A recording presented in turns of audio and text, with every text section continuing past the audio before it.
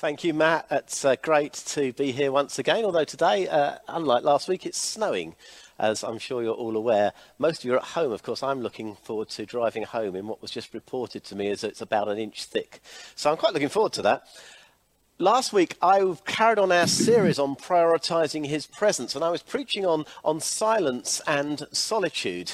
And I'm not going to follow that up very much this morning, despite what Matt was just saying.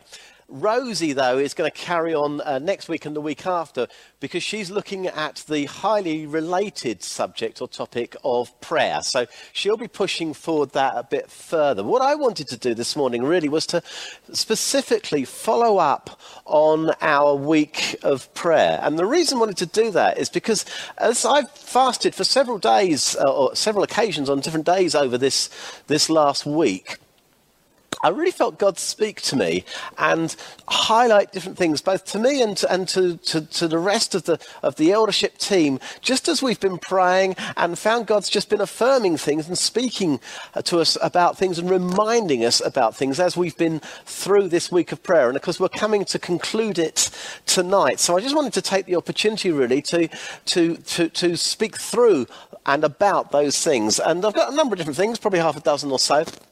And I want to start with a prophetic word. We felt before we came into this week of prayer that we were coming into a season of God preparing us and God preparing us for something very different. And what we did was, as we were praying that through, Matt had a prophetic word that he brought that we shared on Tuesday night, I think it was maybe Wednesday night. And I want to just play that now because I think it sets the tone for what I want to say for the rest of the morning. So if we can we play that short clip, please? And what he spoke to me about was actually for things to change, you need two things to happen. You need to be unhappy and see the problems with the situation you're in to start with, and then you need to have a vision and a hope of something being better than it is before. I felt God say that actually in the West for a number of years, both within our churches and within society as a whole, actually there's not really been a reason for things to change because there's been no motivation for that. We've all been quite happy with our lives. We've been quite satisfied with what's going on both in society and within our churches. So we haven't really been that hungry for something new, for something different. But actually I felt God say that actually at this time and what's going on, what's going to continue to happen in the West is a shaking of society, a shaking of churches to make us long for something different, but not to long to what's been there before. Actually, I felt it was really important that we mustn't be constrained, God was saying, by what we've had before, but actually when we're thinking about what church is going to look like going forward, to actually be focusing on what the Bible says that church is about. You know, God always restores things bigger and better than what they were before. And actually at the moment, God's calling us to make sure that actually as we move forward, the church is all that it should be. But actually it's the hope of the whole world. There's a city on the hill. That is the bride of Christ. And actually it really transforms society.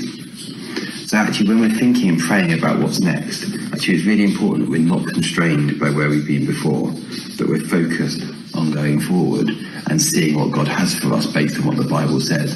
Just like actually people fleeing a persecution take risks for that. Actually, when we know what we're called for, we will take risks for it as well. Actually, we should be excited because the churches are bringing hope to the hopeless and transforming our society. As other hopes are falling away at the moment, both in the world and within church, actually God's calling us as a church to be all that he has for us, to be that hope to the world. So let's press into God for that. Preparing us and using this season as a time to prepare us, we need to be serious about that. One of the issues we need to realise in our own minds is that he's going to be preparing us for something that's different to what it was before. You don't need to be prepared to go back to what it was like. You need to be prepared because things are going to be different. And I've got a number of different things that I think God has been speaking about, how he's preparing us. And they're not in any particular order, but the first one is what we did on Friday night, really. We were looking at the city and we were realising that that the city was changing. And if you remember, James reminded us that the city centres used to be places where the church, the pubs and the markets formed the community, the heart of the community. And then over the last, probably since the war, but certainly over the last 30, 40 years, that had changed somewhat so that most city centres were now made up of chain stores and pubs. And they would still be places where people would gather to relax and to enjoy and to have their needs met, I guess, for food, drink, entertainment. But now suddenly they were becoming very corporate and very large and almost very identikit.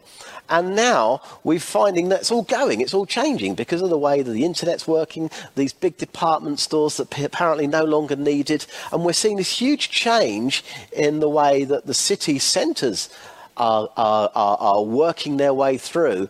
And yet they're the hearts of our communities often. And we've seen through Jubilee Church over the past few years that through events like Motorfest and drive-in carols, that we can actually demonstrate the church as an agent to bring a community focus back in, as the agent to help change things back to again, a sense of a community focus, but a real community focus, not just in the city centre, but also in other centres of our communities, that people wouldn't be isolated. There would still be places to gather, but that may well swing back where the church once again is at the centre of some of those things. And then secondly, in terms of Jubilee Church, years ago, really, as we were formed, I was reminded that God spoke to us about being a large church, that we should plant other churches in communities and other communities around us. We'd plant other church communities in that sense. We should reach the nations.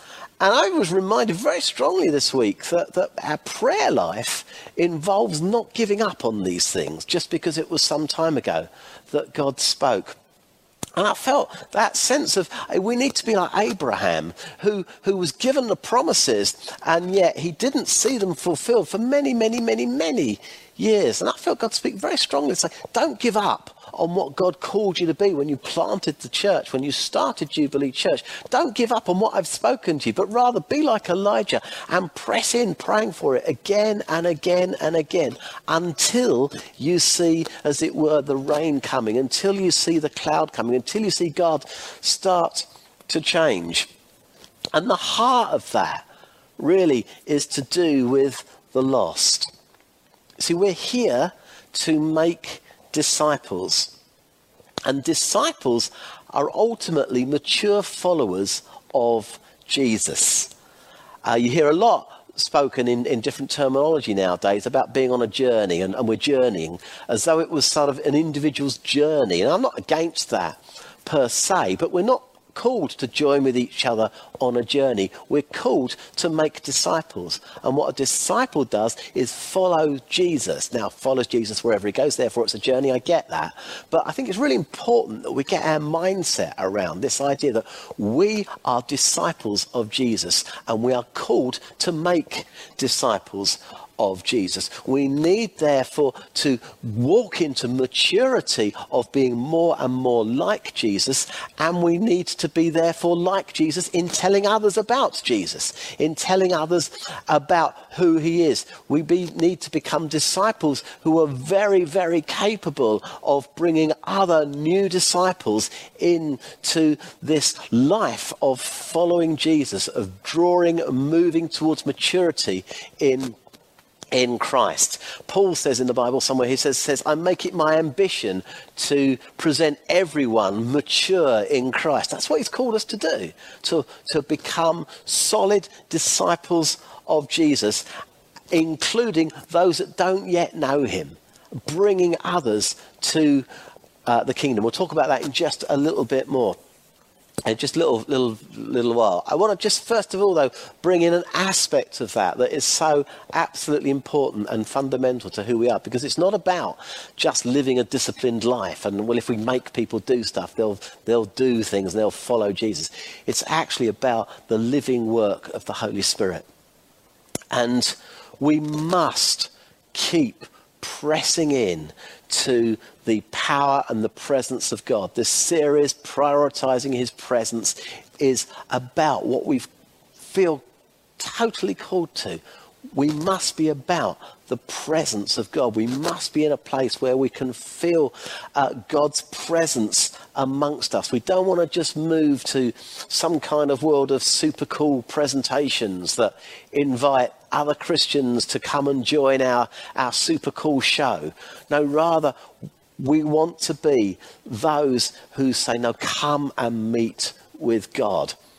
Every meeting we have, every opportunity we have should be a time of having met with God and a sense of, I've met with God.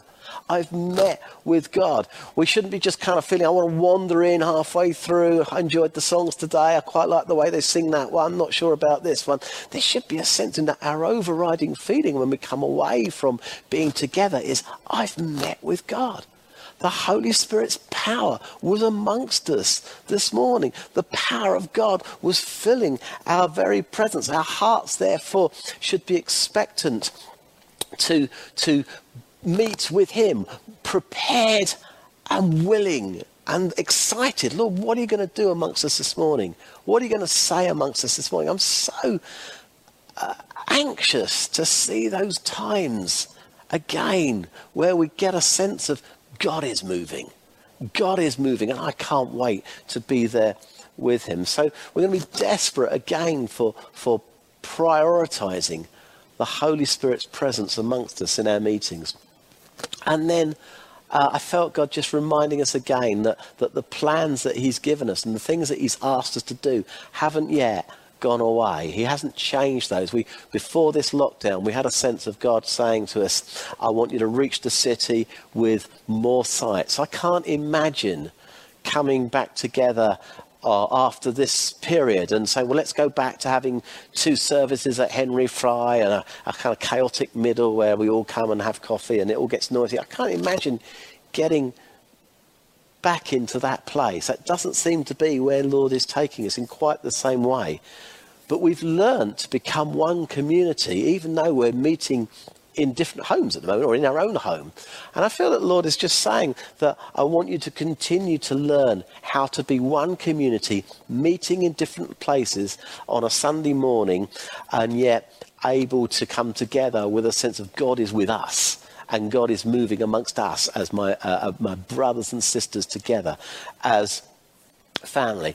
So we talked about planting Stoke, we talked about planting other sites, maybe out in Tile Hill, maybe in other areas of the city. Phil, we need to accelerate that thinking. We need to accelerate our preparation. If this is a time for preparing, then we need to accelerate our preparation. If you're someone in Stoke thinking we were going to plant the Stoke site, where are we? Where is it? I would say no, prepare. Get your preparation, get your heart right, spend time praying together, praying for the Lord to bring breakthrough, praying for the Lord to open up contacts and different contacts within the community, praying for the Lord to give a sense of faith for what's going on, preparing ourselves. Lord, we want to see you move in this community. If you're in other areas, out in Tile Hill, other places, say, Lord, why don't you do something here? Well, pray for those things. Start to pray that God will prepare your heart, pouring his Holy Spirit upon you, that we might start these communities. We're going to need leaders in those communities. We're going to need men and women of God who are saying, I'm totally sold out to see the kingdom built in this place. I'm totally sold out to see the word of God proclaimed here in such a way that we make disciples and we see disciples come. So I just feel this whole sense of this week has been a week about asking about the Lord reminding us, I'm preparing you for something.